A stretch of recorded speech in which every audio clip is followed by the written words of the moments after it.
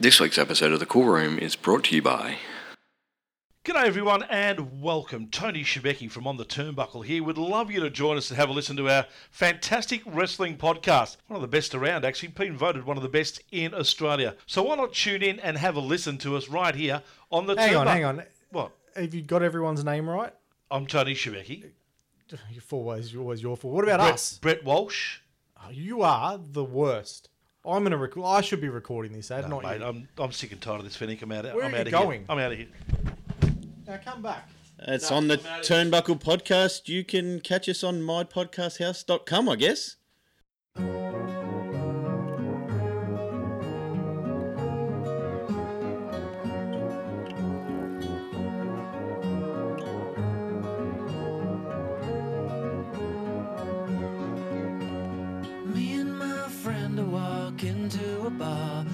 Cool winter's evening underneath the stars. Welcome everyone, and you're in the Cool Room. It's my pleasure as David Griffiths to welcome you here tonight for one of our many virtual Meet the Brewers sessions. And tonight we have Sirene joining us.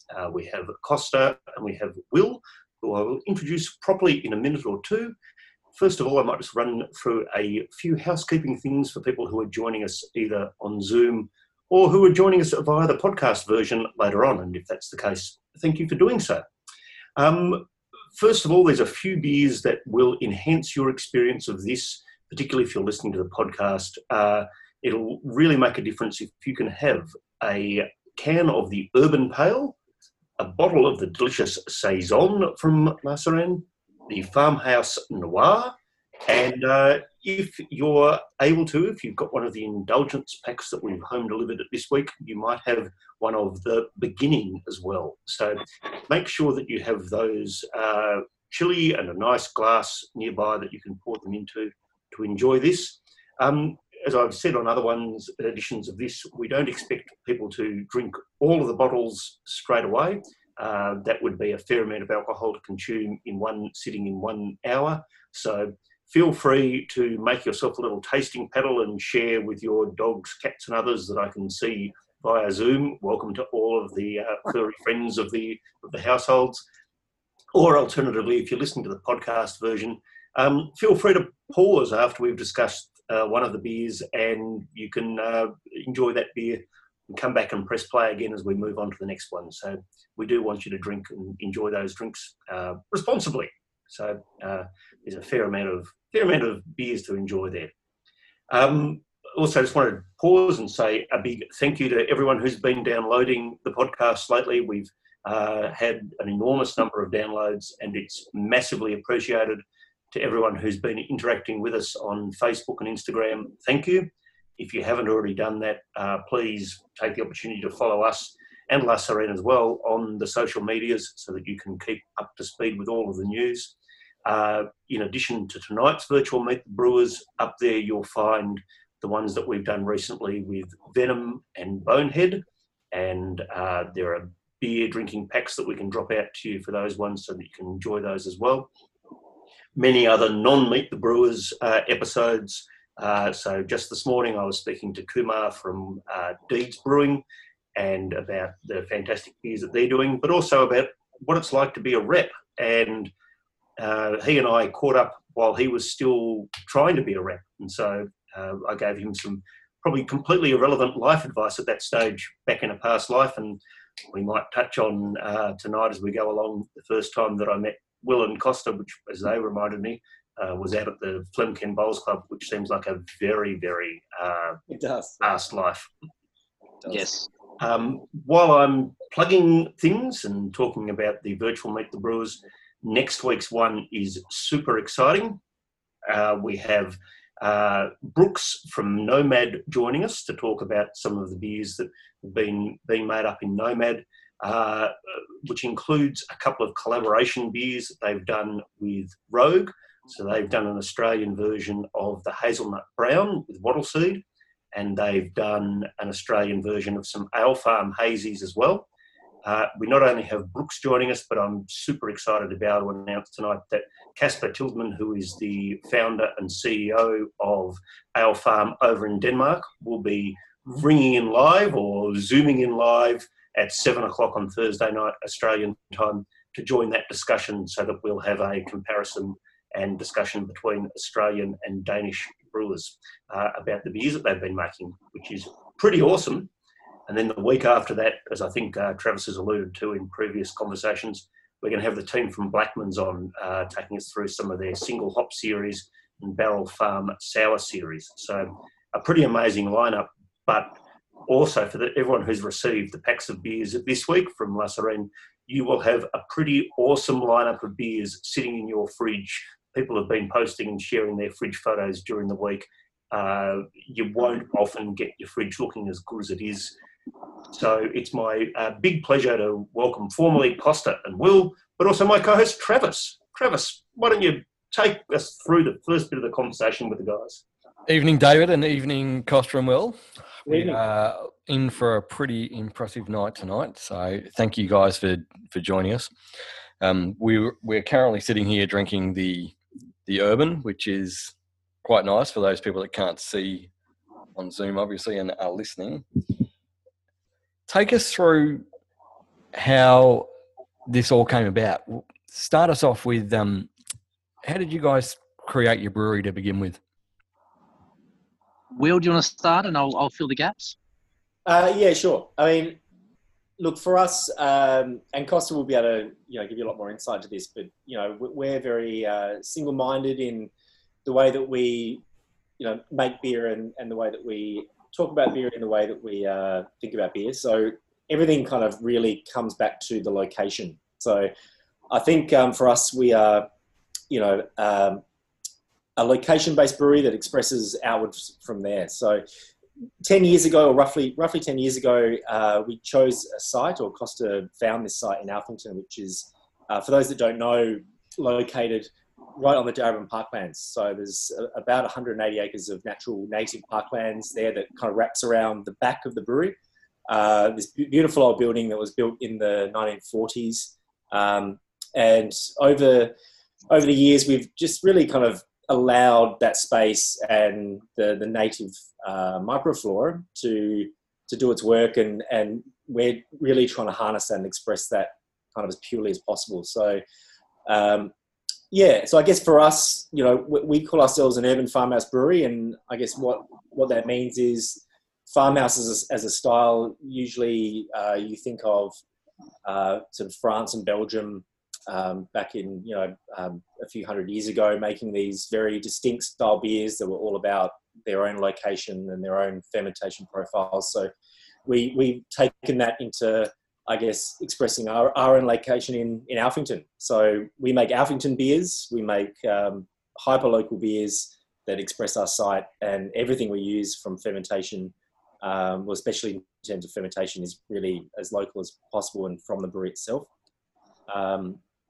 So it's it's a call of passion to make beers that can't be replicated anywhere else. It's about not recipe-driven beers, but expression-driven beers, an expression that can't be replicated because it's a time and a place. So, Costa, elaborate, please. Wow, Will, I think you said it all, really. I guess just to echo what Will said, making beers with a sense of place was always my vision, because I come from the wine world, and as a winemaker, we're taught to express the characteristics of the site. And so I guess I took that from the wine world and infused it into beer making. Now, some may call it terroir. I don't really like to use this word because terroir is from terra, meaning of the earth, and we don't grow our own hops or anything like that. When we talk about, I guess, terroir, we're referring to our microbial diversity that lives here at the brewery. And I remember when we first came here 10 years ago, and I walked into this big old shed, and it's huge. It used to be an old ammunition factory during World War II. So it's got a lot of history, this building. And it's right next to the Darabin Parklands. And so when I first came here and saw the massive roller doors, I thought, wow, imagine opening those roller doors up and allowing the native flora to waft on in to help us make beer that expresses our location. So, it's been a real privilege to be able to experiment with that. And we started, as Will said, 10 years ago, and making beers that are wild fermented with native yeasts weren't exactly the most popular thing on the market. Let's put it that way. But for us, it was just an inner sort of obsession I had to make beer that just reflected this place and reflected the wonderful parkland next door. And for us, it's, as Will suggested, a lot of our beers are not recipe driven.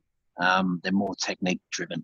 And I think it's more, I guess, my previous incarnation as a winemaker, sort of playing out in the brewing world. And it's funny because when I finished winemaking, I went to brewing school. And it's funny because, brewing school is very intent on teaching you very specific ways of doing things. And I always sort of questioned that and thought, hang on, these are great processes to implement, but I sort of wanted to do it my own way, to put my own spin on it. And I wanted to just really embrace and honour our native, microflora that lives here, and it's all around us sort of right now. And for us, we have a very vibrant culture that's airborne and it's living here. And so for us, I just saw the opportunity there to just really make amazing beers that are really elegant and very natural, I guess, to use a very overused word. Yeah, what were you like as a student in beer school? As an ex-school teacher, I can just sort of imagine you being the troublesome one who,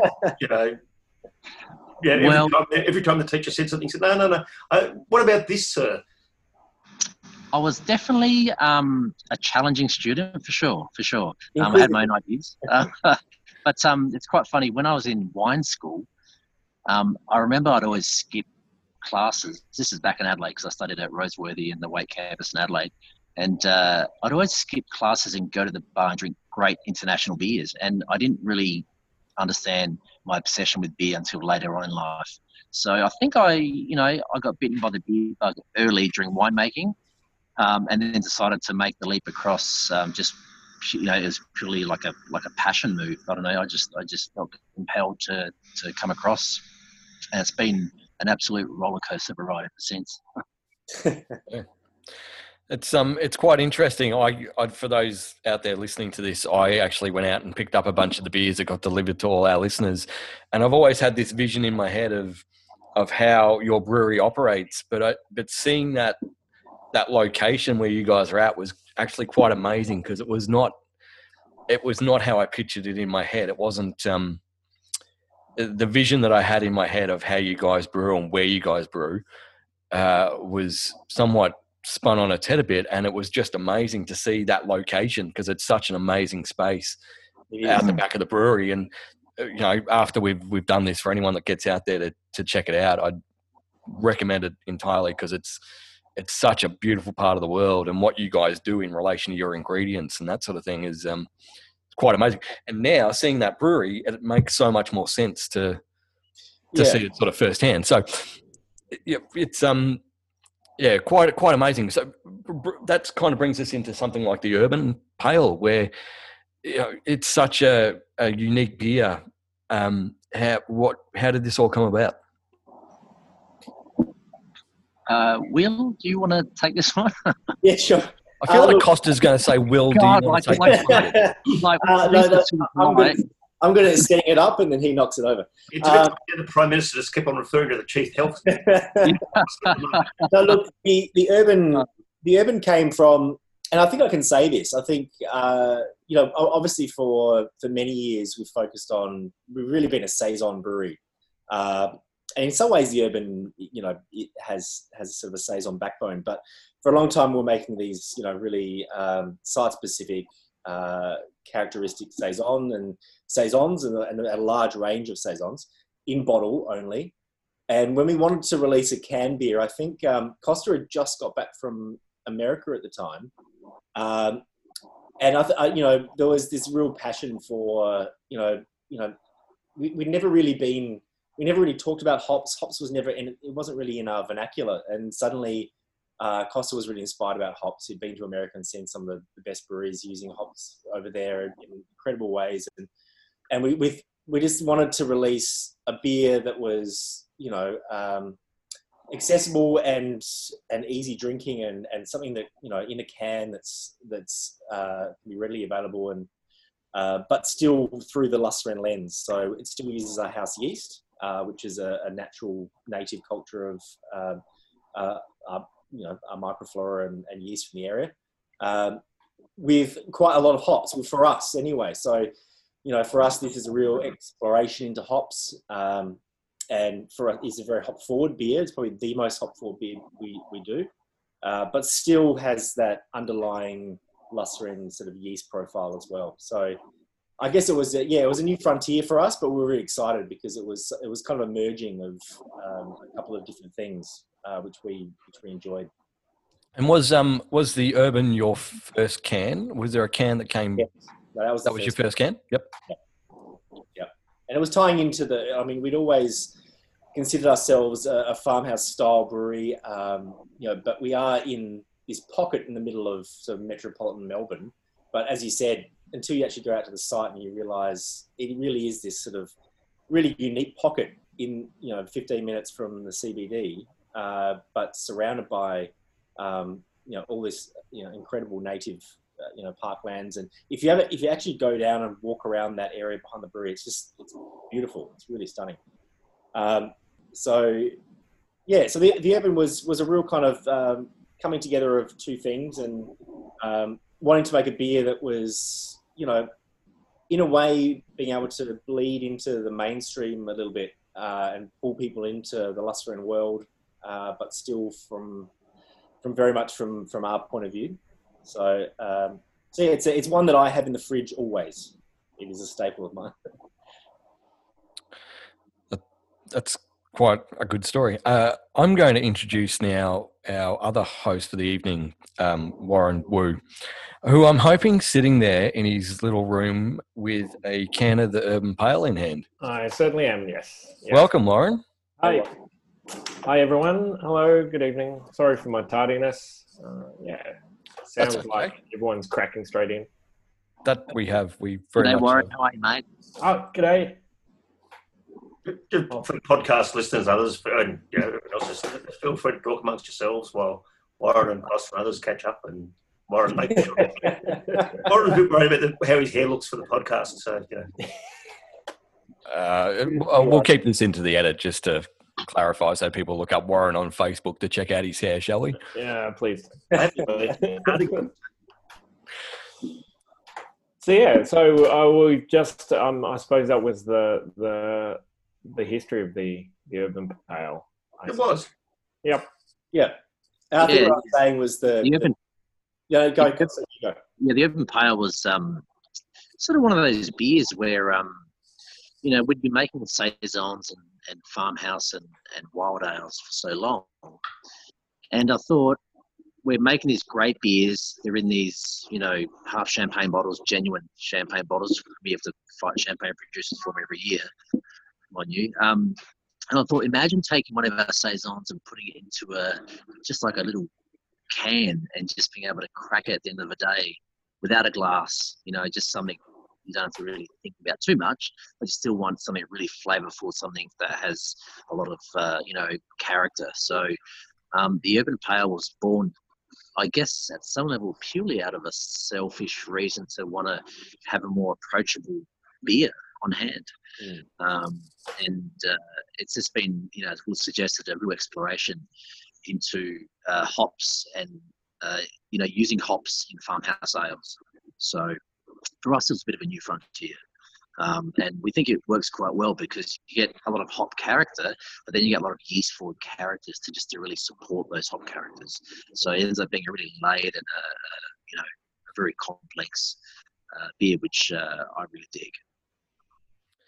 Yeah, and we're going to move on to the saison pretty soon. I'm curious, Costa, was there a beer that made you go? Was there a switch that was flicked in your head with a particular beer that made you go from wine to beer? What was No. I get asked this there? question a lot. There was no epiphany beer or anything like that, unfortunately. I wish there was. Maybe I should just make one up, but no. Make one up, yeah. No, there wasn't. I think I fell in love with farmhouse ales. And it was back in Adelaide in the late 90s, and I was drinking things like, Brasserie Japon, Brasserie de la Seine, these sorts of, classic farmhouse beers. And I was just intrigued as to their ability to sort of almost hit that line between wine and beer in terms of their complexity and their elegance. And I thought, wow, this is great for a beer. It's not what I've been conditioned to think of as beer. So I was quite intrigued, and I had my wine hat on, and I thought, wow, these beers are almost bordering wine territory. And so I was just out of pure curiosity, came across them, loved them, sought out more, and then very slowly, I fell in love with the style. And I fell in love with the style so much that I've started my own brewery around it, and here we are. So funny times. Funny how those things work out. Do you think that farmhouse beers are particularly well suited to Adelaide? I ask for an Adelaide person who's listening in, but is that I mean that's I think they're half suited facetiously and half not facetiously. I think that's Thank the you, big David. thing about farmhouse style anyway, is that, and for a long time the Belgians sort of claimed that, only these beers can be made from a certain location. But I think the most exciting thing about, brewing in this way and these techniques and using what's available locally, microbially and in terms of fermentation, is that, they can be made anywhere and they'll be different in each location. So I think the potential for farmhouse style beers in any location is, maybe it will work in some locations, maybe it won't, but definitely I think there's room for farmhouse in Adelaide for sure. I'm also from Adelaide, by the way, so anyone from Adelaide. I guess I mean more in terms of appreciation. Like, was there actually more farmhouses in Adelaide, Costa, when you were sort of Well, there must have been. I didn't see any, but there must have been. But just touching on that farmhouse thing. I mean, we talk about being a producer that makes farmhouse ales. And we sort of group farmhouse ales and wild ales and spontaneous ales all together as sort of one and the same here at La Sirene. And the reason being is, farmhouse is an official registered style of beer, but you won't find any beer that suits the guidelines in my brewery. Because for us, farmhouse, how can we sort of put guidelines around what a wild beer should be? To me, the ultimate way to define farmhouse and wild ales is to see how good it is at expressing its side, And so for us, we talk about farmhouse, but what we're really talking about is just beers with a sense of place, and wild ales in particular. In terms of that sense of place, this could go for both of you. Because you are effectively the only guys really doing this with any intent in Australia, and probably wider than that in the Southern Hemisphere, does that make it difficult to see that difference, to kind of really to almost, not to justify, but just to simply reflect on that difference? So if you guys are the only ones, and obviously there's a difference to what they're doing in lambic beers in Belgium, does it take another Australian example before you can start reflecting on that site? Is that something you guys have thought about, or is that a? Look, I think it's it sort of comes back to you mentioned the L word, the lambic word, and if you look at the lambic producers and their history, which goes back a long way, they're all about using their natural yeasts that were within the brewery and the surrounds, and I guess we follow suit. I guess in terms of defining what we do, I guess this is more of a creative adventure for us more than a brewery, and it's sort of a place where me, Will, and the team get to play, and it's really it's just a fun place to be, because there's no sort of rules or boundaries that we have to stick to. We can do what we feel intuitively is right to make the best beers we can that, again, reflect our place.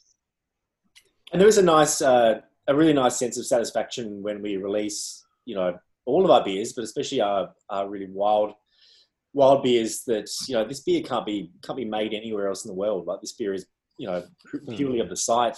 And over the years, we've seen through our barrel program, the site character kind of showing itself over and over again, but also evolving and morphing. And that's really fun. Like, seeing this sort of singular expression that can't be replicated anywhere else. And that's what I love about this style of brewing.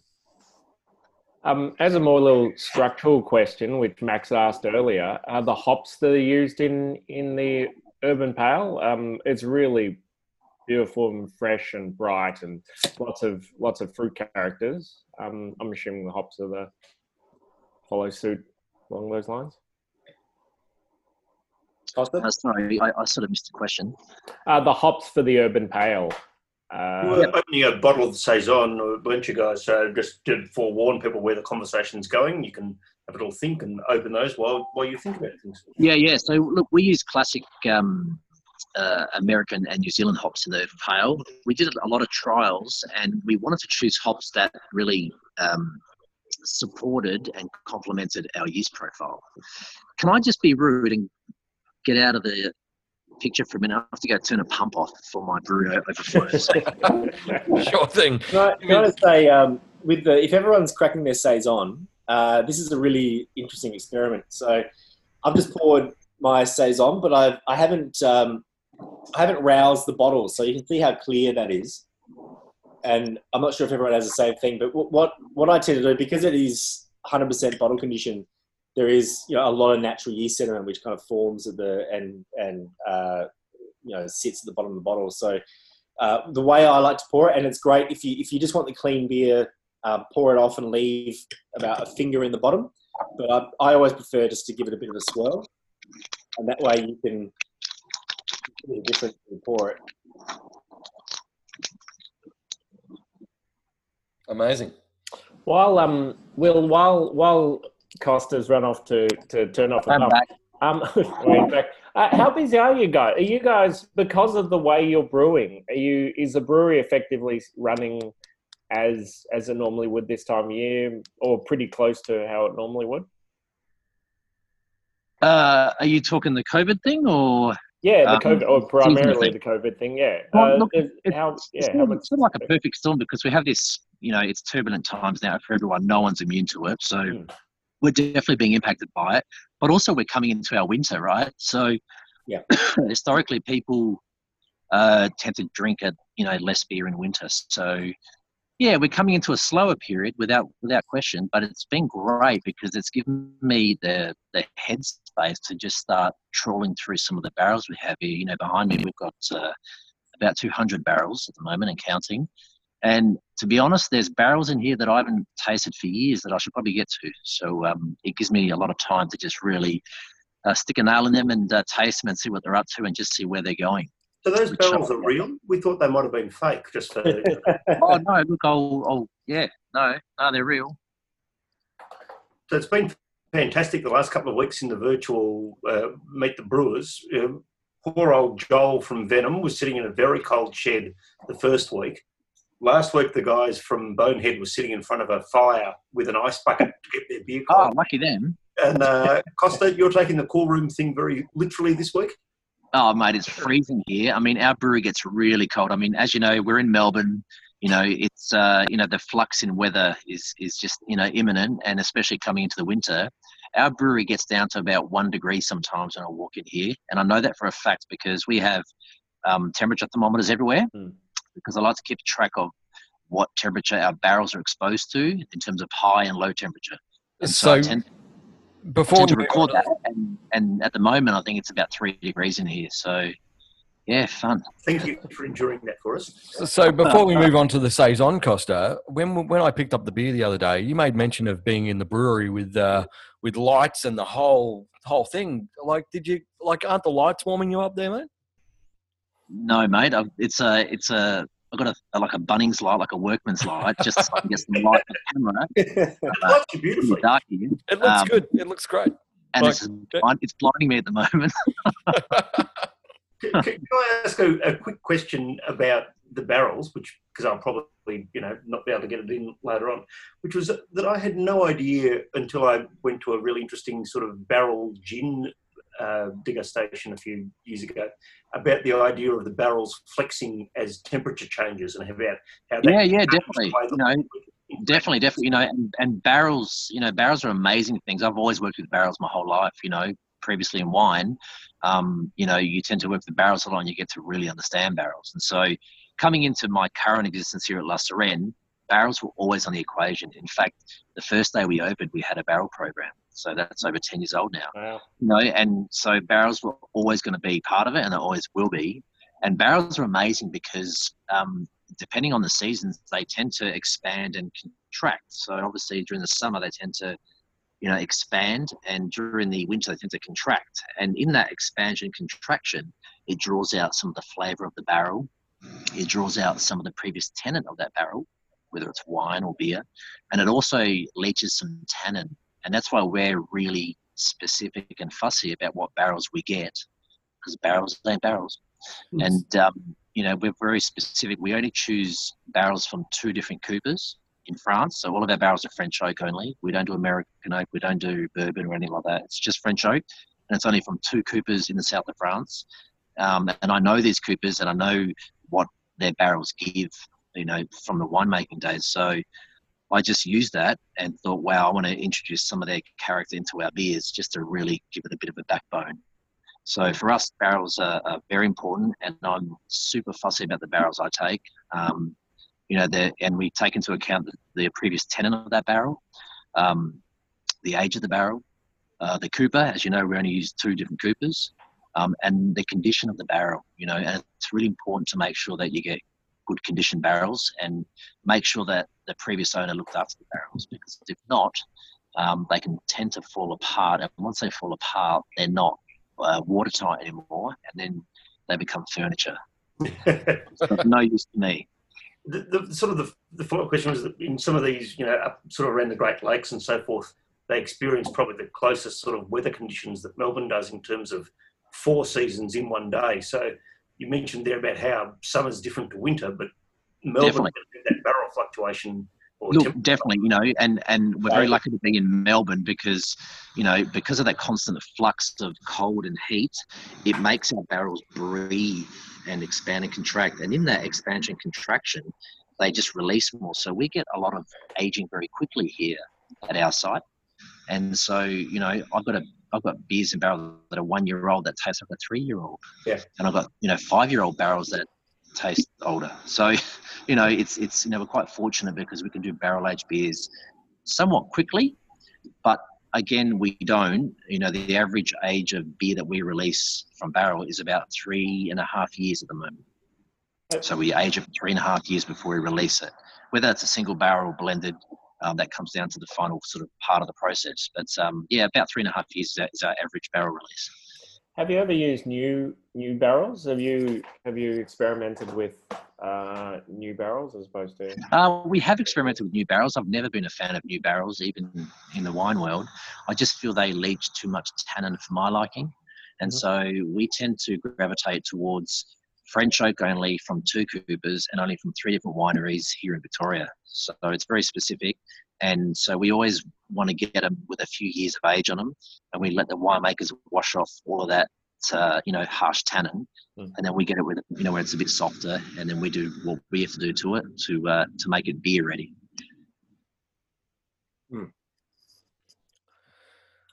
Amazing. So we've all opened the saison now. We've all have we done our swirl. Sorry, we've all opened the saison except for Costa, who is now opening the saison. That sounds good. I feel like we've all sort of hooked in. The next step in this is telling us about this.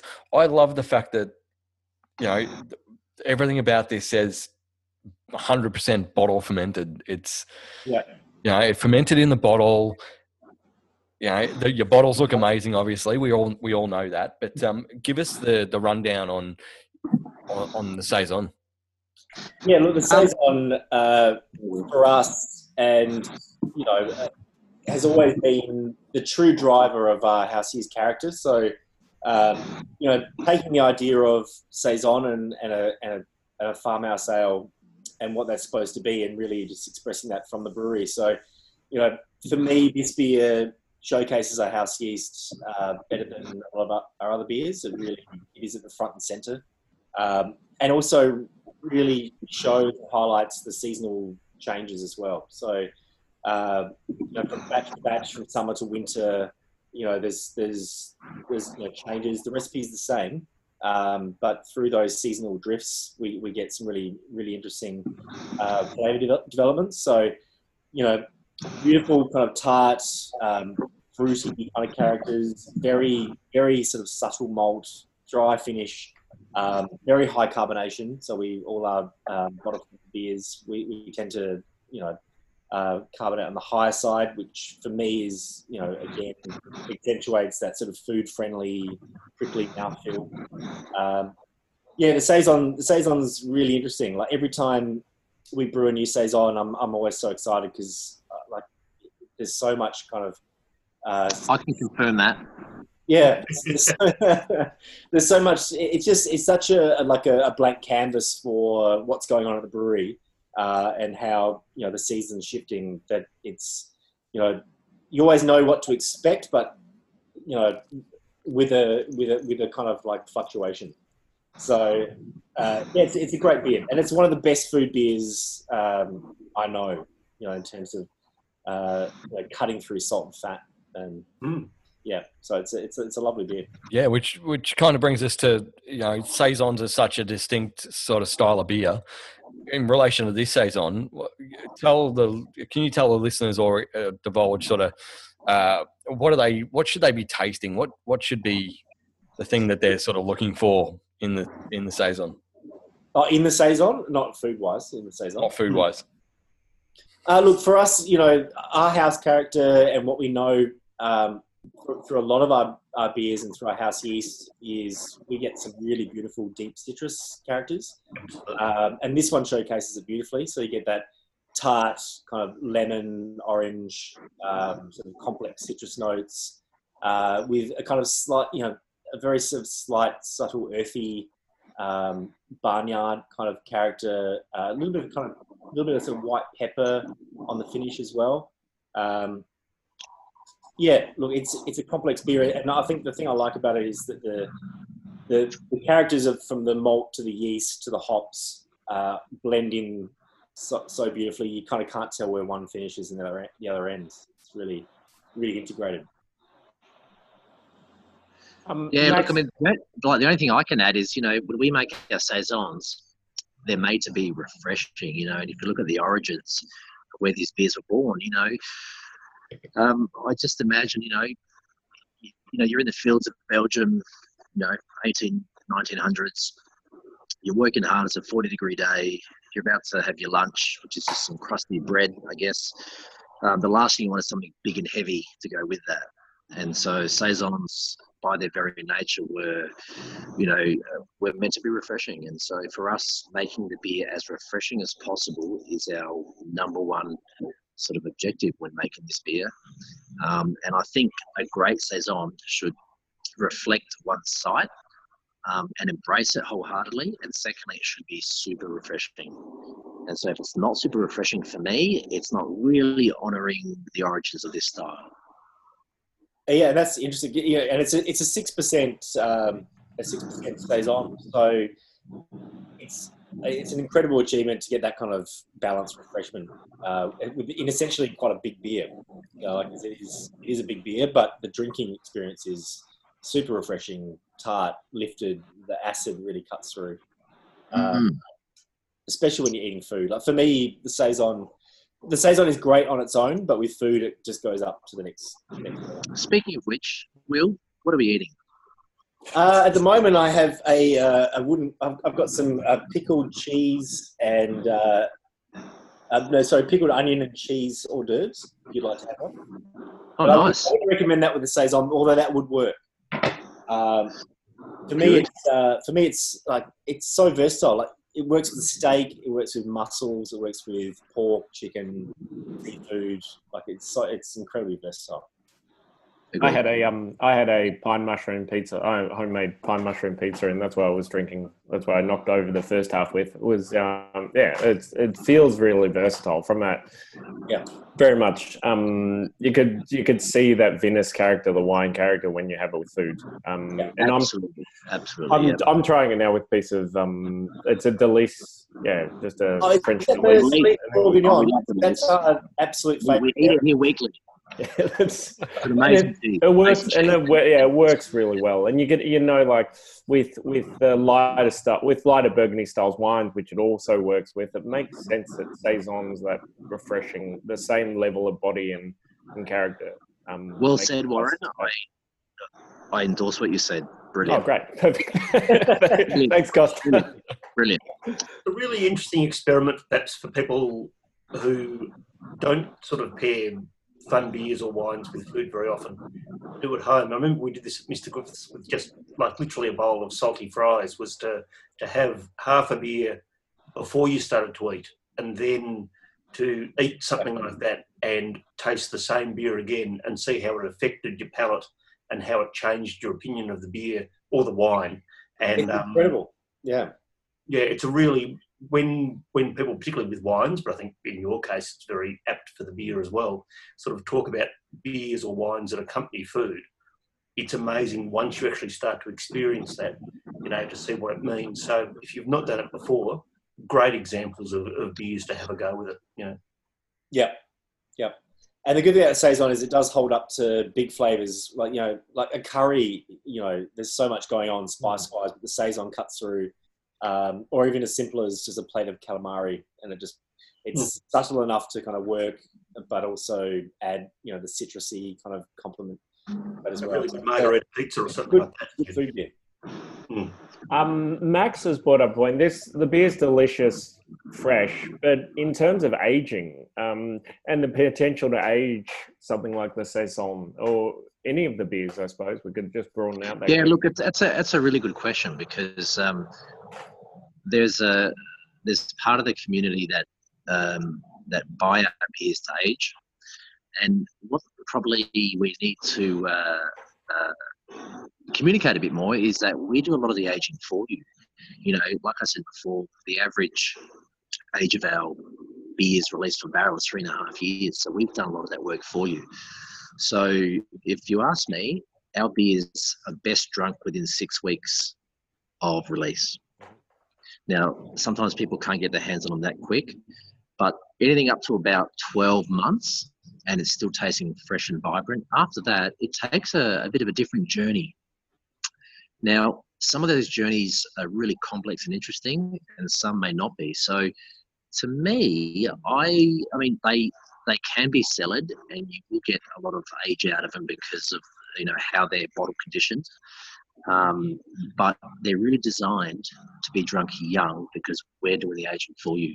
Yeah, that's a great point. I mean, it's and it's a lot to do with storage as well. So if you have an amazing cellar at the right temperature, some of our bottled beers will age really. They'll develop some more complex notes and change into something different, which is quite pleasant. But as Costa said, we've done so much of the aging at the brewery. We really like to think that they're, as soon as they hit the bottle shops and as soon as they hit the end consumer, that they're good to go. They're good to go. Yeah, and part of the reason why a lot of our beers tend to hold up quite well in terms of age and travel. I mean, we send our beer to all corners of the globe, everywhere from the US, Canada, Japan, and Europe and all that. And I'm really intrigued to get over there when I can and try the beers and see how they've traveled. And they tend to hold up quite well. And the reason being is because we do 100% bottle conditioning. Now, I say that because this term bottle conditioning is a little bit grey in the industry. There are some bigger players that claim bottle conditioning. And whilst they do a portion of bottle conditioning, they don't do 100% bottle conditioning. What we do here at Sirene is we bottle flat beer, so it's 100% bottle re-fermented. And what that gives us is like a natural protection.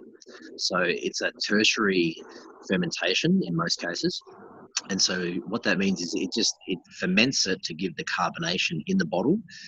So it's similar to that. Have you seen that yogurt brand? I don't want to plug a yogurt brand, but it's called Jauna. And they claim it's okay. You can plug whatever you like. okay, cool. And you know, they say it's pot set. Our beers in terms of bottle condition are a bit like that. You know, we let it ferment and get in the bottle, and that creates a carbonation, but it also creates a lot of protection because it tends to really stabilize the beer. And for us, it's wonderful because it gives you this amazing texture in terms of the carbonation. If you look at our when you pour our saison, it has a really fluffy head, but it tends to linger. It's quite clingy. And that's only as a result of 100% bottle conditioning. And it's the same process or a similar process that we do here that they do in Champagne in terms of method champenoise. And so I took the method traditionnel and adapted it in a hybrid sort of way to suit what we do. And again, it's just part of my wine background sort of coming into what I'm doing now. So, you know, for me, you know, what intrigues me at the moment is working on how champagne producers can get that real fine bead in their champagnes, and something that I've been quite obsessed with. And so bottle conditioning for us is something that has always been here, will always be here. And, you know, we've been through the ups and downs of it because it's a real learning curve, you know, and the reason why very few people do it is because it's hard to guarantee the consistency from batch to batch and bottle to bottle. And we've had our ups and downs like anyone, but I think we've been fairly successful over the last 10 years in dialing in how we need to do it for our beers to get a really beautiful, creamy, sort of moussey head. And I'm absolutely in love with it. You know, it's something that I'll never stop doing. It's sort of a quest that I'm on to sort of even perfect it further if we can. So, yeah. Do you lie awake at night worrying about how they're going to come out, or are you confident enough in the process now that, you know, it's all just, well, mechanical is not the right word, but... Yeah, no, look, a lot of our beers, like I said before, are more technique based in how we make them. So yeah, we have specific techniques that we do for bottle conditioning to give us what we're looking for, you know, in the end product. So it's great. You know, we tend to age the beer after conditioning for a period of time too, and that really helps. And so for us, we sort of trial many things for bottle conditioning, but it was sort of the one thing that I've always been super passionate about, and I'm just as passionate as I was when I started regarding bottle conditioning. It's something that I'll always be involved in some way, shape, or form. I love it, absolutely. Just from a technical point of view, so there's an inoculation in there. So once the beer is fermented to dry, you then inoculate and bottle. Is that in some cases, Warren? In some cases, we do. About half of our bottled products are like that, correct? Mm-hmm. But the other half are bottled before they finish fermentation. Sure. So we do two different types of bottle conditioning. We do the standard method traditional based hybrid, which we sort of developed here over the years through trial and error. But we also do a petulant natural style of bottle conditioning. And that's an ancestral method of bottle conditioning that predates method champenoise or method traditional. So for us, that's where we're doing a lot of our work and our experimenting, and it's really fun. In fact, probably one of the most renowned beers from us that you may know that's been used with that technique is the Beer de Cerise. I'm not sure if you've had a chance to try that beer. But we bottled that beer before it finished ferment and let the fermentation finish in the bottle, you know, in a true petulant sort of way. And it came out stunning, you know, absolutely stunning. And the beautiful thing about bottle conditioning is there's so much going on in there and so many complex reactions that, you know, it's not going to be something that I think we're going to figure out in my lifetime anyway. And I sort of dig that because it's a little bit of, you know, it's a little bit whimsical. And you never know what you're going to get. But it's great fun. Having just recently made a pet nat, is there? And I was dead. I have now. What's the term I'm looking for? Sphincteral recoil every time Sorry, Think to what? re- think to recall, that's when you're just about to open the bottle, and you just You stand back. you stand back a little bit, you hold, and you just worry for a moment before it opens, and it turns out okay.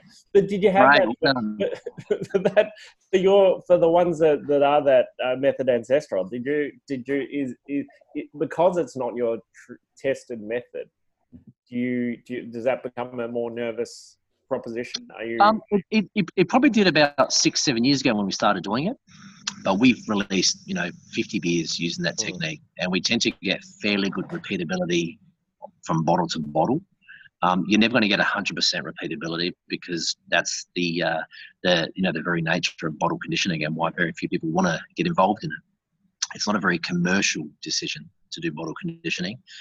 But like everything here at La Sirene, we didn't get into this for the commerciality of it. We got into it purely out of just a whimsical obsession, into making artisan ales with a sense of place and time and season.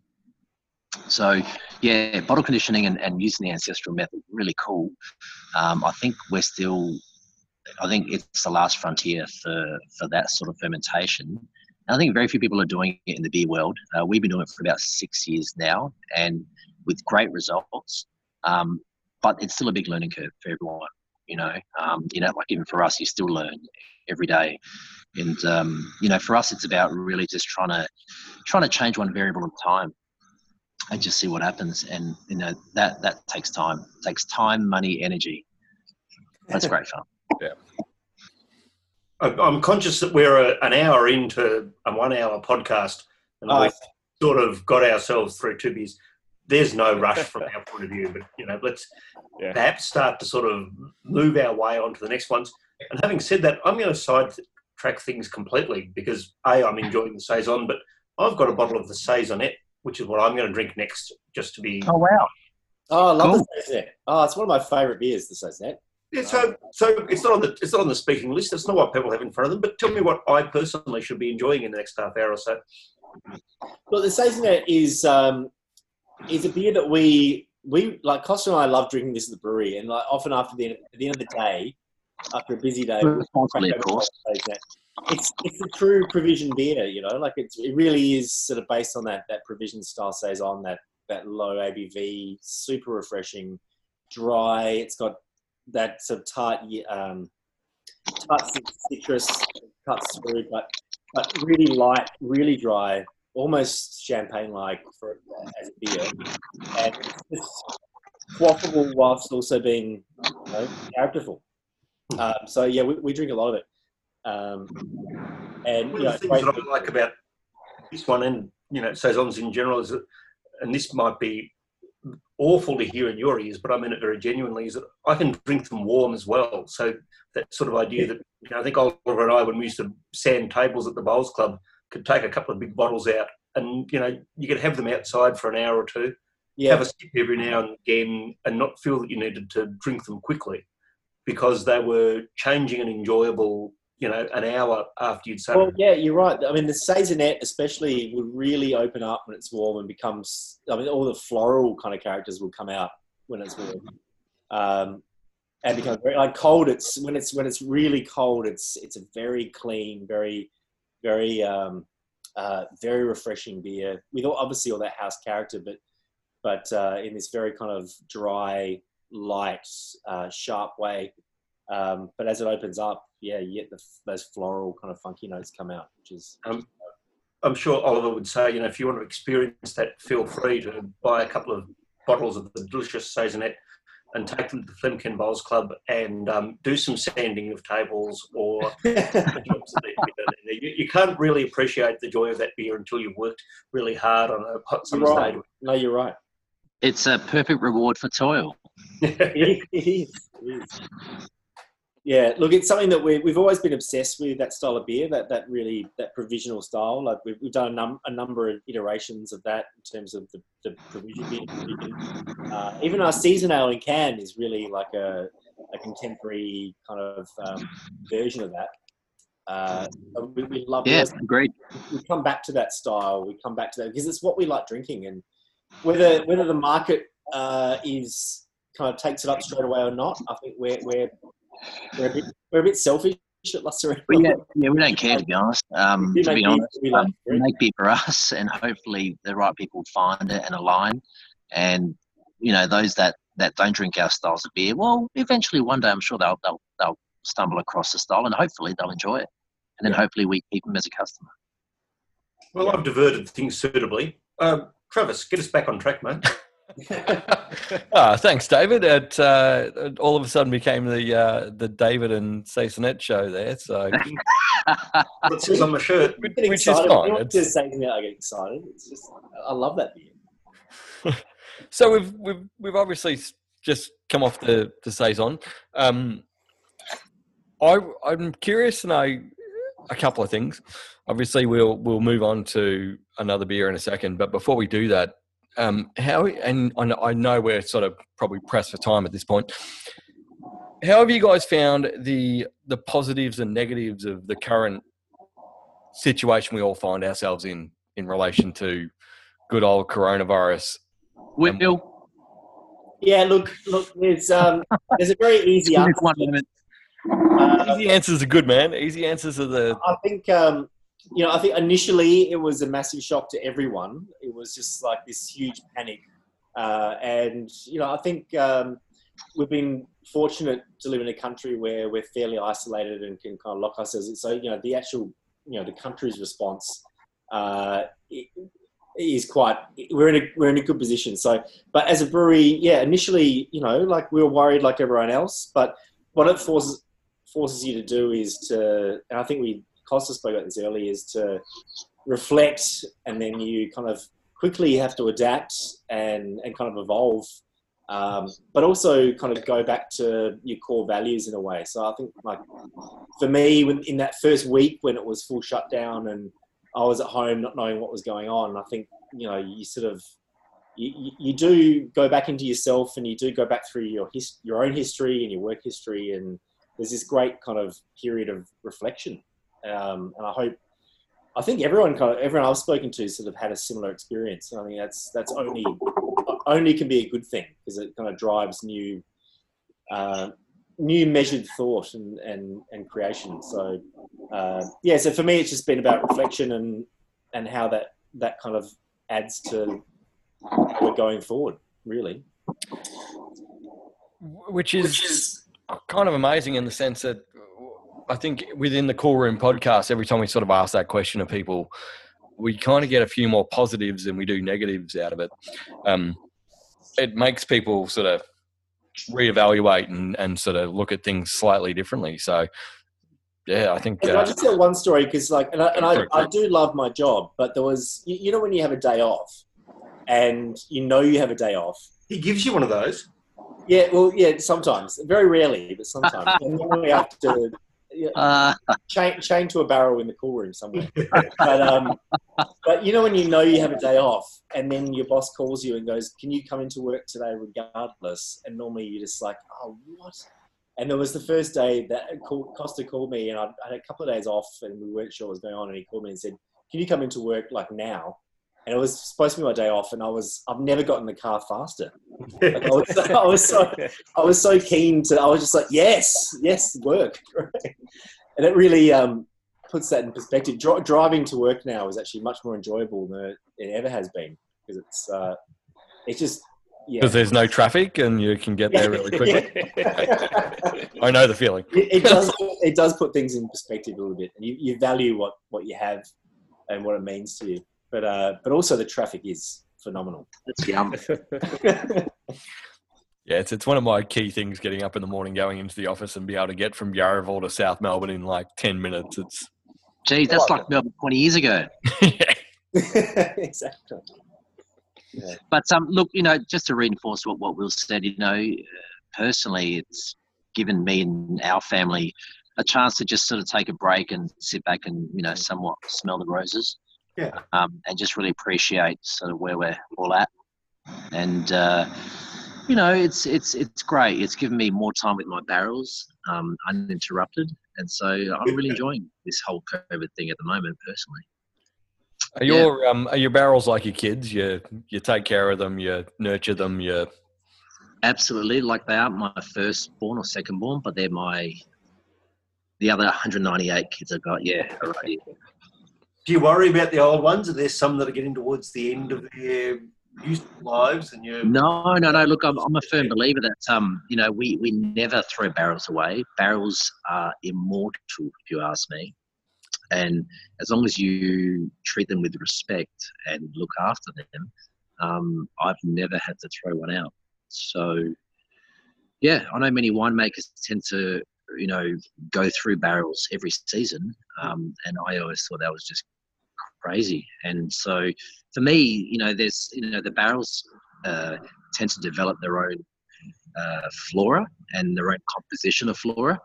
And once you get that flora right, as far as I'm concerned, it's somewhat eternal. But then again, maybe we should do this podcast in the next 10 years, and who knows? I might have thrown out a barrel. Who knows? The only thing I'm certain about is uncertainty. I think I'd cleverly title this little segment sort of overseas / coronavirus, and I guess it was sort of an invitation to sort of speak about, some of those overseas beers you like, or even just places that you like. I mean, this is our justification to Josh Frydenberg as to why we need to travel overseas and drink in, special places. For both of you, we love to hear in the core room about, magic places. They don't even have to be a pub or a brewery per se, just places where you've sat and had a drink one day that always stays in your memory. Look, I mean, I had this, and I think when I first met Costa five and a half years ago, he asked me the same question. Has it been that long? Jeez. It's been that long. I know. It seems like yesterday, isn't it? And he actually asked me something. And for me, I was always really into booze, and I loved my beer and my wine. And Barney, I agree. Great comment. But what was that? Anyway. I agree with Barney. For me, Brilliant. I had a moment in Brussels where I was traveling with a couple of friends. I was living in Scotland at the time, and a French mate of mine were at this bar, and I was drinking just their kind of like house beer, and I said, "Can you recommend anything?" And he gave me a bottle of Orval. And for me, that was such a light bulb moment. Like, I remember standing at the bar, thinking, I've never tasted anything like this. This is amazing. Like, it was funky, but it was just delicious. And I think I sat at that bar and drank about 7 of them. Responsibly, of course. Responsibly, of course, yeah. It was over at least 2 hours. And knowing more about Orval, I love the history. I mean, Trappist beers people think of as these old world beers, but Orval started making that in 1930, and they've only made that one beer. They've only made that one beer since 1930, and it's just, for me, it's just like I love it, and it's like I'll never go. I often buy it and try it again, and it's never quite as exciting as that first time because I've never tried it before. But that was this one moment in time which just really kind of blew my mind in terms of what beer could be. Yeah, it's a great beer. Costa for you? Is there something you look, I'm trying to think. I've had so many memorable drinking experiences, but rub it in. But to be really boring, they've been here at the brewery, whether it's our beers or someone else's beers. Sitting here in the brewery amongst the barrels, cracking a beer that's been made either here or somewhere else, and it has some age on it, and it's really evolved. It's memorable, sort of every time, and so for us, I tend to gravitate towards beers that are spontaneously fermented. I really enjoy drinking those beers because that is how you can really, understand the person who made that and sort of what they're thinking, and the person behind that beer. And that's sort of what intrigues me. Not the beer itself, but the stories, the people behind those beers. And so I guess for me, it's not about just the beer, it's everything associated with that beer and the experience and the people, just the people around this industry are phenomenal. So I can't give you a specific drinking story in that regard. I just have too many. And they're all just blurred. Yeah. Good answer. Well, not really, but it's an honest answer. Yeah. Should we think about moving on? I don't know about anyone else. I've got one of those. Oh, right. Okay. Well, and for the benefit of all those people, it's not a couple of hundred people who are going to listen to it rather than look at your screen. Yeah, no. I was gonna actually announce the title as opposed to just flashing it. It's good radio. It's always good radio or good podcasting. And never say flashing it for people who can't see what you're doing. The Goose Tilquin, the Tilquin Goose. So I thought it might be an interesting insight. There's a different composition, obviously, but still has spontaneous ferment elements. The idea of blending different aged components is fascinating. I think it makes a connection with what you guys are doing in a lot of ways. So I thought that might be an interesting one. So if anyone's got that handy, that would be, I think we could have a look at that. Does that make sense with both you guys, Will and Costa? I wish I had a bottle in front of me, but yeah, no, we don't have that in front of us, but we're happy to talk. We're happy to discuss it. yeah, the Tilquin doesn't last very long here in this place. I think it consumed really well. That's probably one of my favourite representations of that style, if you ask me. It's it just has a lot going on, and it's truly reflective of where it's made. So yeah, in terms of the idea of it, in a lot of ways, because of where they source the worts and the beers to blend, is that an aspect that interests you in terms of these beers and where they're going? And because they're kind of this particular style, they're fairly new as far as I... Yeah, I think it's the newest lambic style brewery in Belgium, yeah. With that, do you, because you guys are fairly new and probably, but still have most likely more experience in a lot of ways than Tilquin do? Look, I don't know about that. I mean, I remember speaking to the guys when I was in Amsterdam last year at the Britannomyces Festival, because I gave a talk there on spontaneous brewing in Australia. And they were in the audience. Please tell me you all dress up like a cosplay sort of thing. Yeah, something like that. Micro.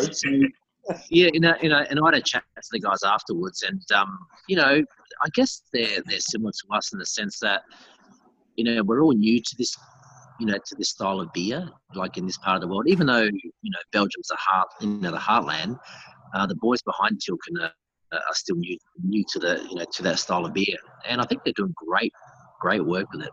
Personally, I think they're trying to balance that really tricky thing of honouring tradition, but also making sure they make beers that people want. So I think they're doing very well at balancing that equation. Where if you look at sort of the Cantillons of the world, who started I think 1901. They may have started, but anyway, they're just deeply rooted in the tradition of making beer. Where Tilquin are a little bit taking that tradition and just sort of running with it, because they're young guys. So I really respect what they're doing, and I think they're making some absolutely standout beers. Absolutely standout. Yeah. Yeah. I think for people who are wanting those sort of that different flavour as well, people who are lucky enough to get the indulgence package, will have the stout Rilquin and the Pinot Noir lambic, as well from Rilquin, and to go alongside the Farmhouse and the Funk. That's going to be for those lucky 6 people for whom I didn't keep those beers at home in my own lounge room, and same with the Jeff. Selling that sixth package that could have been mine. I must have missed mine in the post, David. Yeah, where was that? I don't know, Costa. You could have just taken it out an individual bottle out of each pack, yeah? Like there's no Tilquin there. But that's why I thought the beginning was a great comparison, because in terms of that, like through lambic, and I say lambic, loosely because it's obviously the appellation thing, but the beginning of a brew style bullshit open top ferment beer, which I think side by side is a great comparison. We'll get to that. Indeed, and well, can I just say something? It might be you, it might not be, but someone's microphone is doing things a little bit oddly. It could be Warren as he's wandering I think it's around. Warren. Yeah. Just Warren, be good to your microphones and things. And our apologies to listeners if you've got a little bit of crackling through the last minute. I feel like part of that was Warren getting up and getting another beer. Yeah, no, that totally was me getting up and getting. And in the time, for those people that can't see this, obviously, because you're listening to it, thumbs. Warren seems to get up and get another beer very quickly in comparison to the rest of us. His fridge must be very close to where he's sitting. Why wouldn't it be? I don't understand why you wouldn't. And there were so many beers, and I was thinking about trying so many of them tonight that my fridge is completely full. Like there's a complete I need a beer fridge. I really do. I've got one of those, Warren, and it's still full. And with this particular style, that's kind of the underlying problem, because if you've got sessionals or regular ones, you can kind of move through them and then they stay fridge and you come back. But with something a little bit like this, and I found the same thing with wine, you want them in the fridge because you never know when that point is that you'll want to smash one. And unfortunately, it just and you're not quite sure exactly what it is. So the beer I just stood up with and grabbed was the Noir, because I think that would be also one that. Oh, Will can speak about that. Will bangs on about that beer. He's the one who suggested we should all try it too. So I kind of feel like Will already opened it and poured it into his glass. Yeah, that's it. Yeah, exactly. I've been drinking it for the last 5 minutes. I'm happy to talk about that. Are we still going? But if you want to talk about the Tilken, no, let's go. No, let's finish that conversation. Yeah. By the way, Tilken, amazing beer, amazing guys, and if they're listening, respect, and look forward to seeing you next year at in Amsterdam or somewhere. And the pretend because I do a wrestling podcast as well. Is there anyone you disrespect you'd like to throw down to? Sorry, did you say a wrestling podcast? Yeah. Wow. Okay. Oh yeah. we do a wrestling video show. I'll send you the links to that later on. No hold. We're getting into all of the territory here. Oh no. It's happening again. Anyone you want to throw down to and just cause some issues that we can, use to feed a bit of, promo for the next 6 months or so? This is fantastic. I reckon everyone else is frozen. Yeah, I think so too. Yeah, I think, well, at least Costa has. Yeah, Costa's pressed the freeze me button. Oh, he has frozen. Yeah. He has frozen, so now it's all on you, Will. Yeah, everything's on Will. You've got to say something controversial. Do we talk about the Noir? Or... Yeah, why don't you do? We're going to go back into wrestling.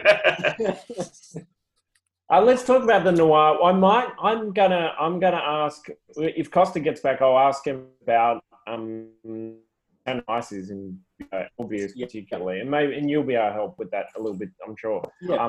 But let's talk about the Noir. Look, the Noir was something that for many years, the Noir was released maybe 2 years ago, just under 2 years ago. It was a real kind of. We never had a dark beer that was a true farmhouse style. We had the Praline, and we love the Praline. And we just released it in can, by the way, everyone. So that's the original Praline. But for us, we wanted to make one dark beer that was a true farmhouse style and a true La Sirene kind of farmhouse style. So that's where it came from, and really it sort of evolved from a saison recipe, like a saison kind of idea with some black patent malt to give it that real kind of depth of color. Because if you look at it, it is almost a jet black. So it's the thing I love the most about this beer is that it is a bit of a mind bender. You pour it into the glass, you're expecting a rich kind of complex stout, and what you get is something very different. Like you get those complex malt notes and sort of coffee and chocolate, but there's this really lively sort of blueberry fig, sort of sharp, acid forward kind of characters as well. So for me, this is just like it's just everything in a glass. Like there's so much going on. It's got your bright, fruity, acid-driven characters, and your deep, complex malt characters, and a bit of kind of wild barrel kind of in there as well. So it's for me like a perfect beer, and it's like unlike anything I've really tried before. So love this beer, and it's taken a while for I think it's taken a while for the kind of the market to catch up. But this winter, people are really digging it, which I'm loving. So I think it's the kind of beer that takes time to kind of get used to, but it's a beautiful thing. What do you guys think? It is very much a mindfuck. There's a lot of head nodding and a lot of thumbs up for this. It is completely a mindfuck, and exactly what you say it is, because you look at the color, you give it a swirl, and it does have a touch of viscosity to it. Even that dark head on it all adds up to a pretty good old stout. You expect those stout characters on the palate. As soon as it hits that palate, that bright, fresh acid, the real vibrancy in it comes. It's just so, there's so much going on, and every time I've had this beer many times now, obviously, but every time I drink it, I feel like there's another flavor profile that I'm picking up. Sometimes it's cola, sometimes it's almond, sometimes it's blueberries, fig, whatever. But it's just there's so much going on. And food, and again, food wise, it's a great beer. You compare some really wacky stuff to this, which I love. Due to technical difficulties, this is the point in the show where the NBN decided that it would stop working for us, so we missed a little bit of the record. We'll pick this up now with Warren. The idea of the cold ship. So as far as I understand it, you guys have a cold ship in a cool ship, yeah. A cool ship, sorry, yeah. Yeah, no, we were. I think we were the first in the country to get a cool ship. We didn't release one until quite recently, but we had one custom made for us. And Costa's. I wish he'd come back because he's very, very passionate about the cool ship. But we had one custom made to very specific parameters. Because we knew that this was, from day one, Costa wanted to harness as much of the local microflora as possible, and the cool ship was always the kind of, I guess, the ideal vessel to do that. Because explain to the kids at home. Oh yeah, what they're doing. So if you think about, we all know that you basically bought the Cuddy Sark and parked it at the back of the brewery.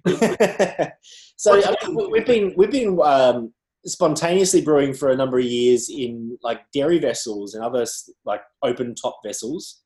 But the cool ship is a very specific kind of open top fermenting vessel. So basically, if you imagine an above ground swimming pool made of stainless steel, some of the traditional ones were made in copper, but ours is stainless steel.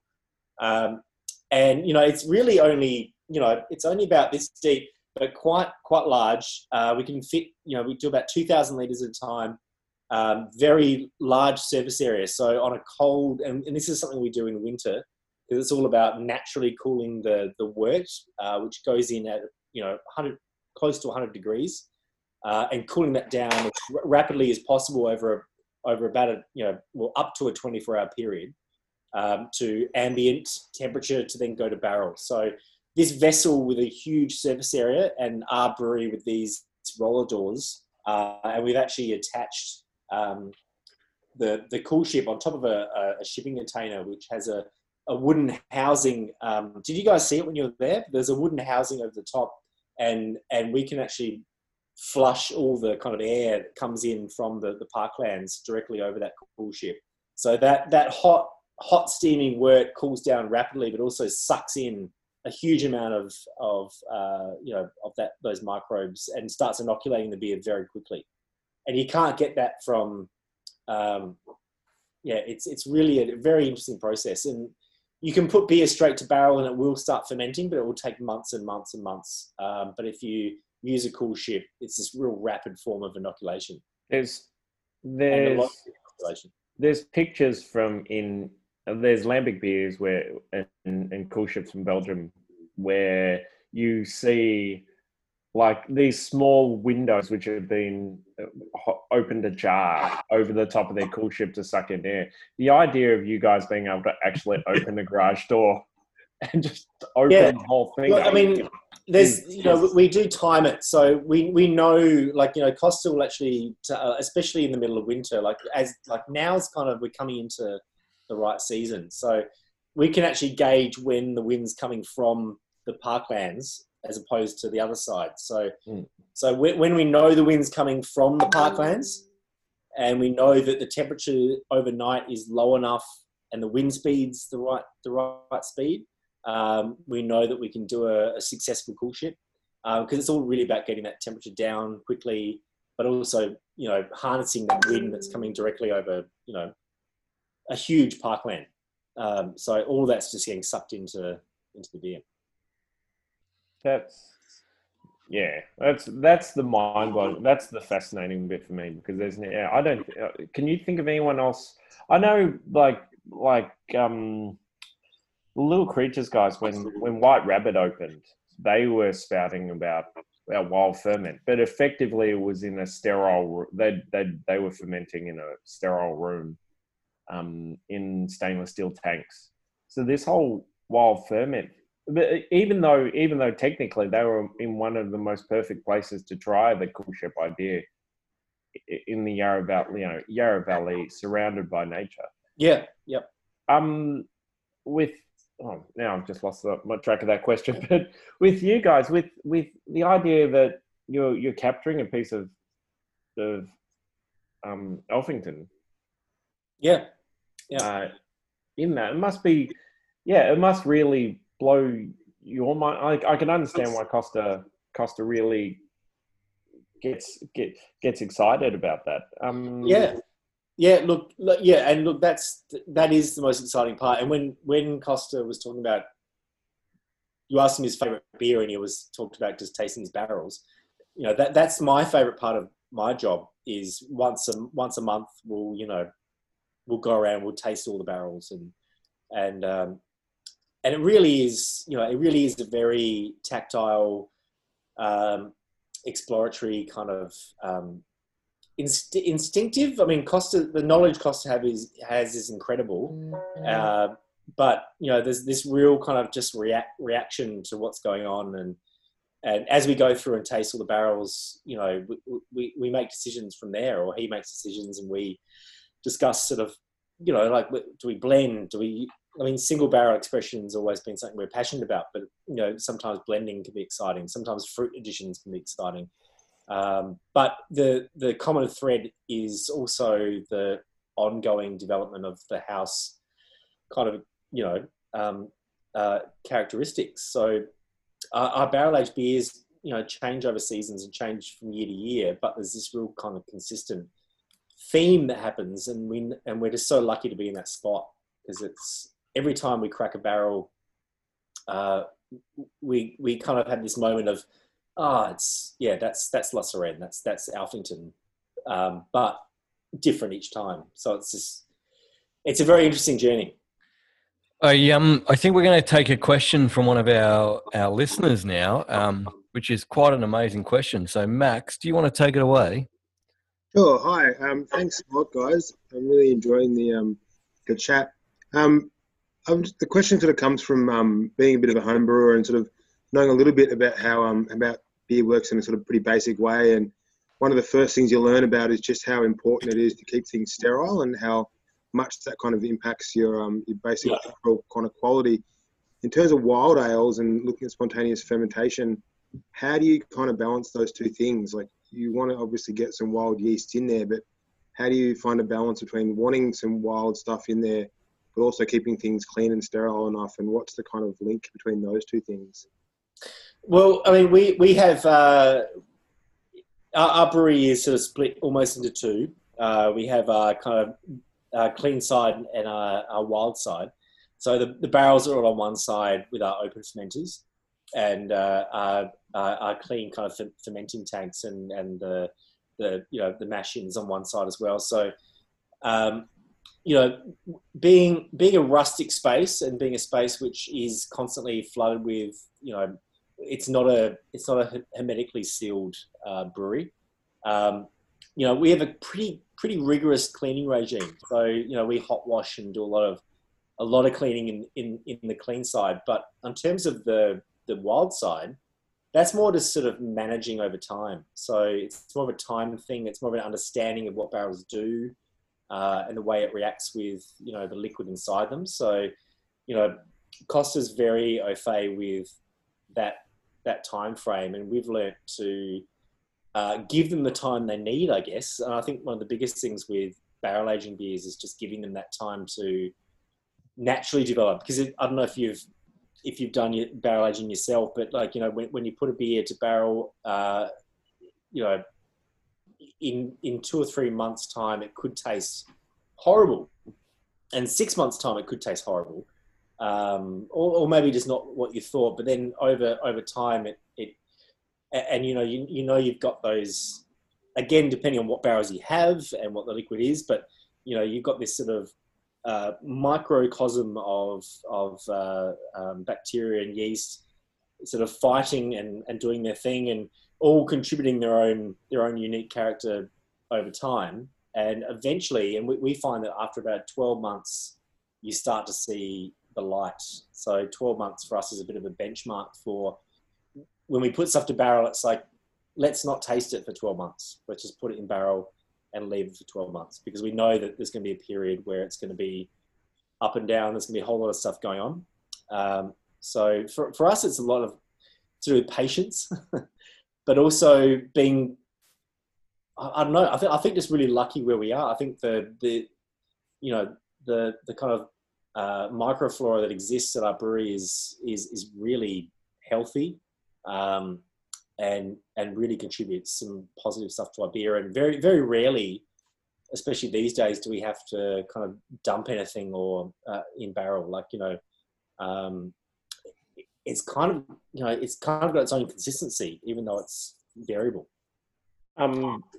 I was going to ask Costa, but you might be able to help with this question. So a lot of your beers don't actually display a distinct amount of Brettanomyces as some others do. And an example would be the Tilquin that I've just annihilated. Is that, how do you guys manage that? How do you guys make sure that it doesn't feel like it's part of the La Sirene experience? Would that be true too? That's the other part. Look, I mean, we're massive Brett fans at La Sirene. Like, we love Brett, and I think if you did like an analysis on our beers, I think you'd find most of our beers do have Brett in them, but to varying degrees. And I think like with our Wild Saison, for example, that's a great example where we've intentionally introduced a native or two native strands of Brettanomyces into the beer. I'm not sure if everyone's tried the Wild Saison. We're not on the list tonight, but that's a great example of one of our really Brett 4 beers. And then it comes down to barrels, and so some barrels just give us that, you know, that Brett expression. Some don't. So, and that's one of the fun parts of blending. You know, we look at barrels, we find barrels that have different expressions and use them together. I'm trying to get Costa back on. I was going to say we've got some audio coming through there of notifications, so it sounds like Costa's trying to find his way back into the chat. And yeah, he just sent me a message saying he ran out of battery. Oh, isn't that kind of funny in the world we live in at the moment, where we're doing these Zoom chats, and you know, that's the world that we live in. If you run out of battery, you run out of battery. There's not exactly a hell of a lot you can do about it. I mean, and he obviously didn't have a cord with him, but that's all good.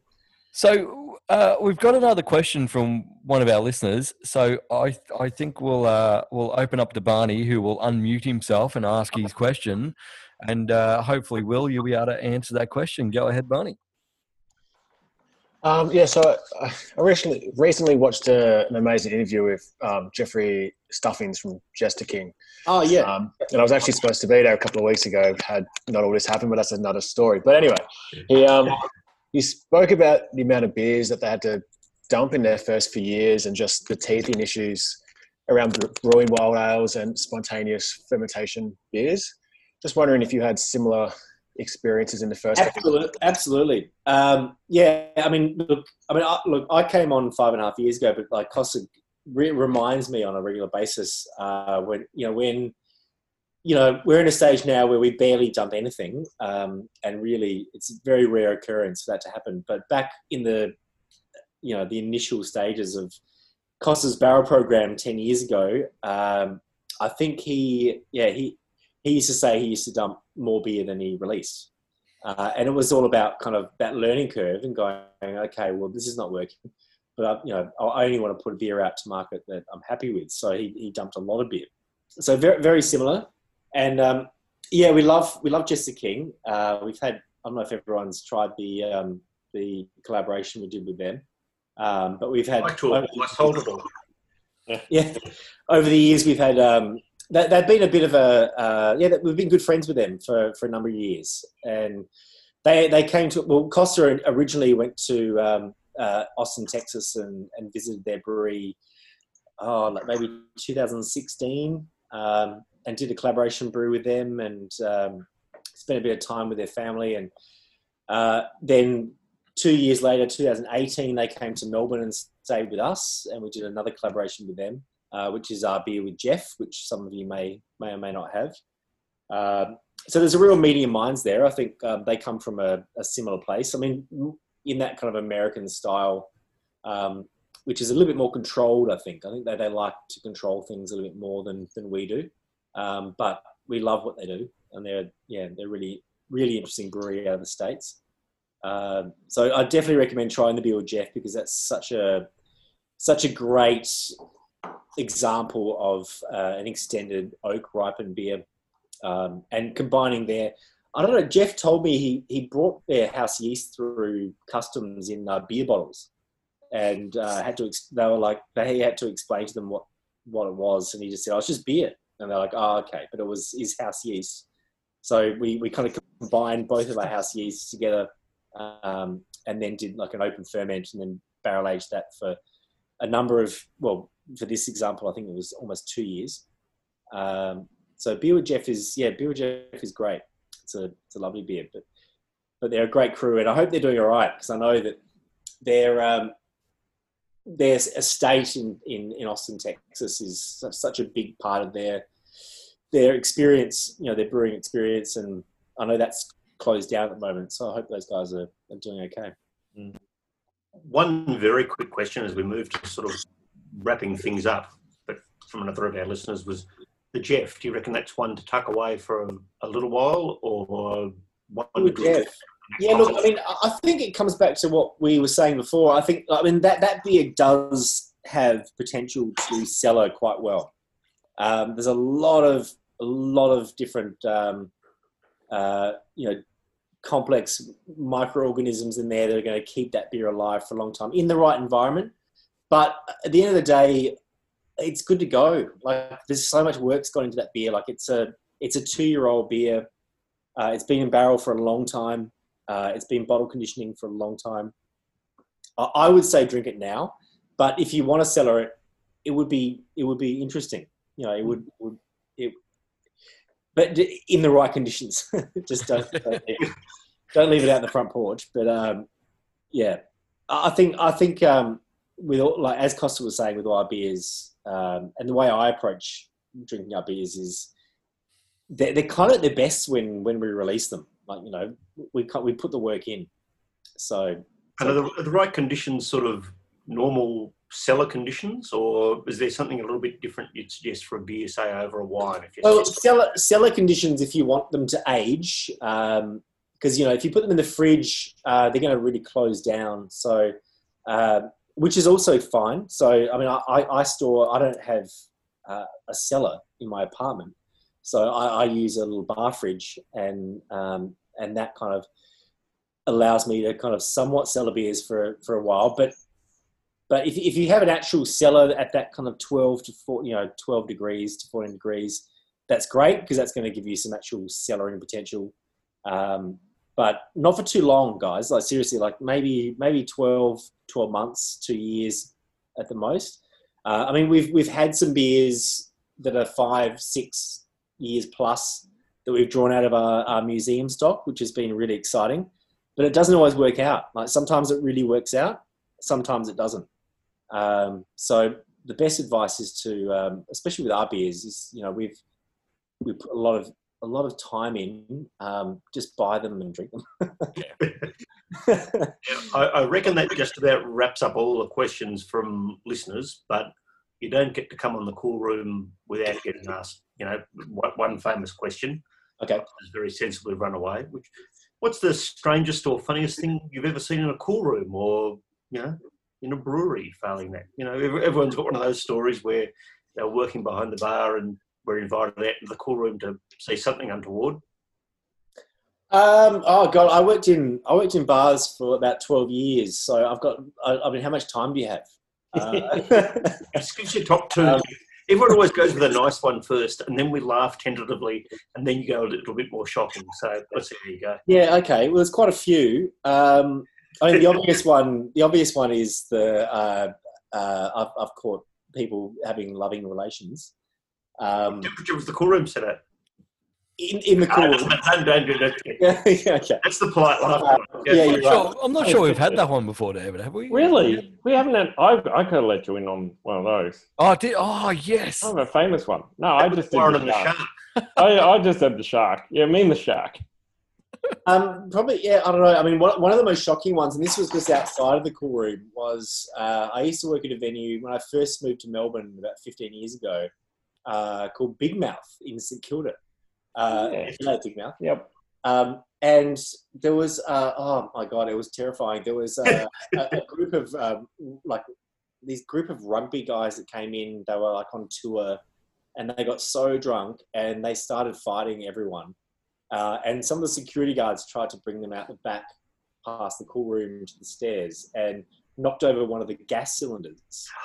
And it actually knocked off the top of the gas cylinder and rocketed around like a rocket. Like it was like a rocket. That was one of the most terrifying. That's a nightmare for people who work in like in keg rooms and stuff. That cylinder's going to fall off, and the top valve is going to go off, and that thing will just. It was a concrete stairwell that went down to the street. But the security guards were trying to take them out halfway, and literally this gas cylinder fell down this very steep concrete drop. And just the top just snapped off, and I've never seen anything like it. It was, I'm glad that no one died. We seem to have a bit of a run at the moment, David, with people telling stories about things exploding or gas cylinders or kegs killing themselves. A lot of things explode. That's why insurance pubs is as high as it is. I feel like the next episode of the Core Room is going to be all about things exploding. Moving things towards wrapping up. and probably if you're listening to the podcast version of this, there'll be a little jump. You've just missed 3.5 hours, which is probably the most legally unacceptable. I've never had to sort of say, for legal reasons, we should make sure that never goes to air. So this is going to be the longest podcast we've ever done, David. It's already at 2 hours. And I was going to say, what goes out will be 2 hours. The one we've listened to here, thanks to Warren, is 5.5 hours. We'll just beep it all. We'll just go beep. Yeah. Well, lucky Costa's not here. Otherwise, we'll go for another hour. So let me wrap things up. One of the great things about being part of. Thank you for people who are commenting as we go along. I'm amused by that. Don't worry about that. One of the great things about being part of our virtual Meet the Brewers is that you do get to hang around at the end, where normally Warren regales us with these stories, and so we don't include them in the podcast. Genuinely, that's part of the fun bit. If you've enjoyed tonight and you're listening to us as a podcast, do try and join us on a Thursday night live for one of those ones that I've mentioned, like Nomad next week or Blackman's the week after. More importantly, thank you to the good people of La Sirene tonight. Will, thank you. You're here and online. We didn't even get to talk about the Flemken Bowls Club in the first time we ever met. No, we didn't, did we? No, that was That's a whole other podcast. So many moons ago. But a good day. It was a good day. The sun was out. We were talking saison. Everything was good.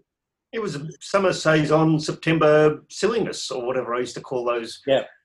But because that's what the Flemken Bowls Club community wanted, was saison. It was, wasn't it? Yeah. Well, it was what Oliver wanted. Yeah, I got that vibe. Thank you genuinely for spending hours with us tonight. I think I'd sort of said 40 or 50 minutes initially, and you've been very patient. Costa clearly just wasn't patient, so feel free to tee off on him. He won't listen this far into the podcast. Anything you want to say about him? Just that he, unfortunately, doesn't understand computers. I apologise to all the very excited and keen listeners out there that want to hear him speak, but he doesn't understand computers. But he does understand beer, which is good. So luckily he understands beer. And look, you know, he wouldn't be doing this, the whole wild brewing thing, if it wasn't to make great tasting beer. I think that's a really important thing with making wild beers is it's not just a choice you make lightly. It's something that the end result has to be. I mean, there's so much time and effort and complexity that goes into making wild beer, and if the end product isn't delicious and tasty and wants you to come back for more, then there's no point. So I think that's what Costa might say. Yeah. Well, look, thank you again. Please enjoy and be part of La Sirene's social media feeds. Rate and review the podcast if you haven't already, and tune in next week and every other week for these exciting events. Thank you for everyone who's joined us in the Zoom room for the first time live. There's some new faces, and feel free to stick around, Zoom people. You can get to unmute yourselves, and I don't know whether Will's been sitting there for 2 hours. We might need to go to the bathroom or recurate the... Will, yeah. You know, whatever he needs to do. But thank you all for being a part of it, and sit around and be part of it. Thanks for joining, everyone. It's good to see your questions, and I hope you enjoyed it. And the beers more. I hope you enjoyed the beers. Cheers, guys. Hey there, Cool Room listeners. We've got a little ad for you. No, we're not asking for money so that you can advertise quality mattresses, razors, or any of those other sort of things that seem to get advertised on podcasts. What we're looking for is other fun podcasts that would like to share a 30-second ad with our listeners, letting everyone know why they're so great, and in return, letting us share a 30-second ad for the Cool Room. We know that right now there's a whole lot of people who are looking for fun new podcasts to help them while away their isolation hours, so if you've got something to share, drop us a line via our Facebook or Instagram accounts. Right, ad over.